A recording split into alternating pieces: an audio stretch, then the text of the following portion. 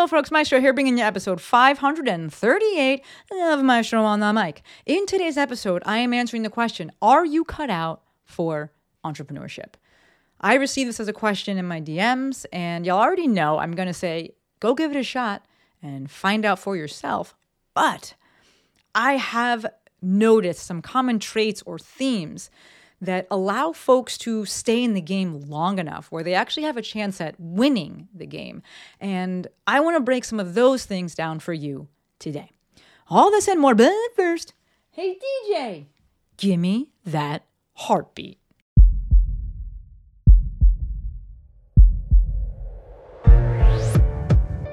This is Maestro on the Mic, a podcast designed to help you change your mindset and your life. It is time for something new. Join host Dr. Shante Cofield, also known as the Movement Maestro, on a journey to see the bigger picture. Open your eyes. Find your passion. And discover how movement unites us all. Let's get it popping. This is Maestro on the Mic. I'm the Maestro, and you're about to get maestrofied. 3, 2, 1. Hello, my podcast people, and thank you for joining me for yet another episode of my favorite podcast. This episode drops on Thursday, December 21st, and we are talking to you about the fact, or asking the question, are you cut out for entrepreneurship? If you're listening or watching on the day that it drops, I will be flying to Lex's family's house for Christmas. Say a prayer for me, not because of the family. They are great. I love them. But it's about to be cold as shit. They live in upstate New York, and I have not gone back to the East Coast for Christmas since like 2015, since I left. Since I left and moved here. So 8 years, and I don't want to go back. But it's a big deal for Lex and her family, and so I'm happy to be there. But also say a prayer for me and my toes, folks. Say a prayer for me and my toes. I will let y'all know how it goes. But today we are talking about how to know if you're cut out for entrepreneurship. I received this as a question in the DMs. Actually, Jill and I both received it. It was like a joint message from someone who had just listened to episode 1 of Triple B, which was Business and Bullshit with my bestie. If you haven't listened to that series, what were you doing? Courtney, if you could link those, thank you. Let's link all of them. That'd be great. But receive the question. If you're listening to this right now or watching this and you were the person that asked that question, thank you. I never like to say the names because I don't know if people want me to say it, but you know who you are, and thank you. But the question that they asked was, basically, how do I know if I'm cut out for entrepreneurship? Right? I get the itch, I think about doing it, and then I kind of talk myself out of it. I come up with all these reasons not to do it, but then the idea keeps coming back, and it's an itch that I want to scratch, but how do I know I'm cut out for it? You'll already know my answer. Try it and find out. Humans like certainty. I get this. To that end, the best way to know something for certain is to do the thing. Then you know for sure, are you cut out or not? Because you did it, you tried it, and you're like, nope, it's not for me. Or yes, actually it is for me. Or no, certain parts aren't for me, but yes, other parts are. Recording this episode at the end of the year, the end of 2023, and as we head into the new year, maybe you're thinking about trying entrepreneurship. I really don't know who listens to this podcast. Those of you who reach out, thank you. You leave recordings, what am I saying? You leave reviews and ratings, thank you. But I don't know if people are actually doing their own thing. I know for a fact that when I send emails out, I will every now and then get an email back and the person's like, I don't have my own business, but I'm thinking about maybe doing it at some point. Or like kind of just like, I like you and all you have to say, and I just want to say thank you. Like people will specifically say like, I am not your target audience. I'm not buying anything yet. They don't usually say yet, but just thank you. And I'm like, cool. So maybe that's you listening to this. And as we head into a new year, you're kind of toying with the idea of heading into trying on entrepreneurship. I love that for you. And with this episode, I want to give you a few things to think about that might better help set you up for success. And ultimately, yes, I just want you to go and try it. But I was like, you know what? I do have a few things to say about this, and I want to share those things. I don't want to say that, what's coming in the rest of this episode is at the heart of being a successful entrepreneur, because I do think that there is a lot of luck that goes into this, and luck as a factor oftentimes gets overlooked and not given enough credit, right? Whether it's luck with timing, right? Just when you decided to do this thing, it was really hot. Luck with how you look. Right? There's a look for things. Luck with what you're interested in, and subsequently with what you want to sell. Luck plays a big role with this. So I don't want to say that, this list or like put out the list of things that, every successful entrepreneur has to do, because those factors, that luck is a big factor as well. What I do want to highlight are some common traits and common themes that I believe allow folks to stay in the game long enough where they actually have a chance at winning. All right. It allows them to stay in the game long enough that it gives them more opportunities for luck to help them out.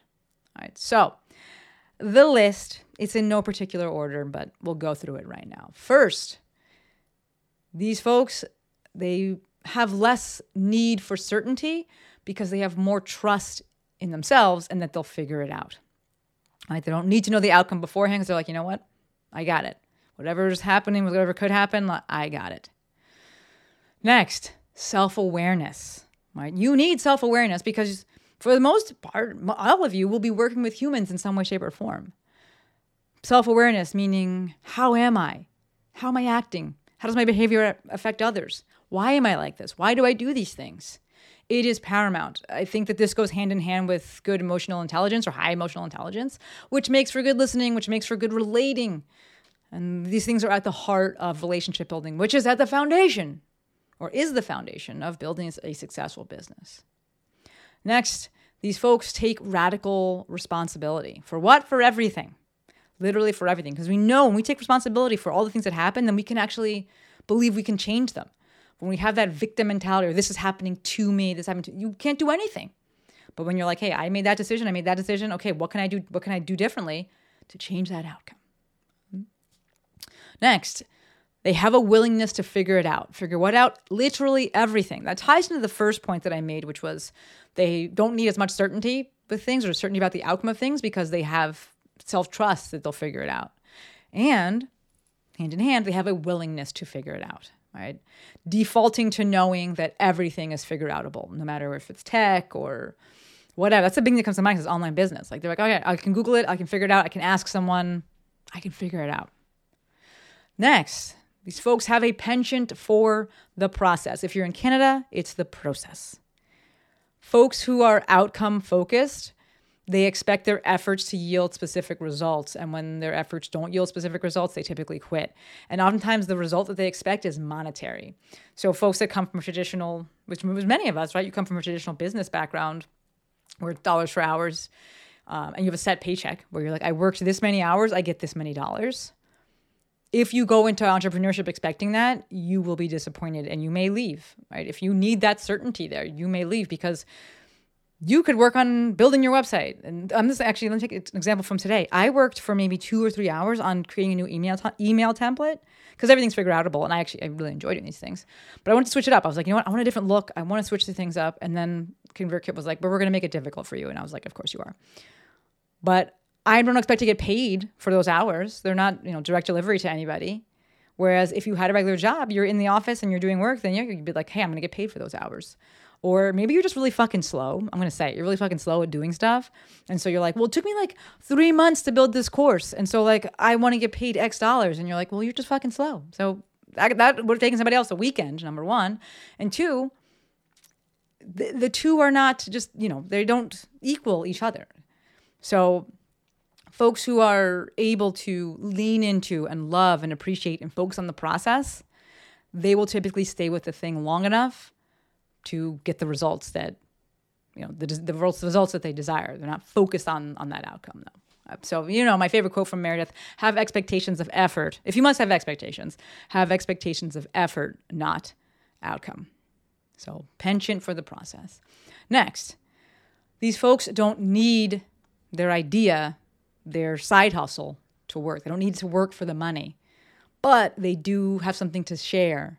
They have something to say. They have something that they want to use to help people. When you need this thing to work, it introduces urgency, which makes for bad decisions because you're like, I got to make money. I got to make this sale. I'm going to take on this client. And the client's a totally bad fit and it's a totally bad service you don't even like doing. You're not even that good at, but you need the money. Now, this is not to be confused with in the beginning, if you know that it's not a meme, but that funny video that goes around. But in the early days of your business, oftentimes you're kind of saying yes to a lot of things just to get the reps, and it's close enough. And you're trying to figure out like what you actually want to do, who you actually want to help, what your niche actually is. That's different than like, I'll just do anything and like it's close enough, and like I'm gonna do sleazy sales tactics because I need this to work, I need the money. All right, bad decisions, secondary to urgency. For some, that burning of the ships and introducing urgency can be helpful, but is not what I believe in. It's not how I coach. It's not what I subscribe to myself, so I don't promote that. The second part of that kind of this point, which is that you don't need it to work monetarily, but you have something to share and you have something to say. That second part, the belief in what you do and the desire to help others, that is something that can absolutely keep you in the game, all right, and keep you in the game long enough to quote unquote win. I will say the caveat here, just because you're passionate about something doesn't mean that people need to pay you. Right? Again, it's that expectations of outcome there. Like just because you put an effort towards disseminating this information doesn't mean anyone has to care. And that's tough for a lot of people. People also think just because they have expertise, they deserve an audience. Also, no. But being passionate about something and being like, this has helped me, it's helped the people I've worked with in person maybe, and I'd like to help more people. That passion for that helping, that message, that can keep you in the game long enough to actually win. I'm thinking about Erica Webb right now, honestly. And that she, a few episodes ago, I talked about this and she crushed that launch. And I've watched Erica be in the game and stay in the game for a long, long time. And so much of that was, I believe, bolstered by just her belief of like, this can help people. It's helped me so much. And like, I need to get this message out. She's never ever once said, I deserve an audience, I deserve a massive launch. Chick is just out there like, I want to help people. This has helped me, and I see the need, and I want to share it with whoever wants to receive it. That will keep you in the game long enough to actually win. Things like your writing abilities, your communication abilities, technology, understanding of tech, or familiarity with tech, or just proficiency with tech, your ability to be in front of the camera or be on camera. Those are all skills that can be trained, which is why I didn't include it in the list. Yes, some folks are inherently better than others at these things and they pick them up better, but it's a skill, which means that you can practice it, and get better at it. If you have that willingness to figure it out, right? That was one of the points that I did put in the list, then you'll learn that thing and you'll be fine.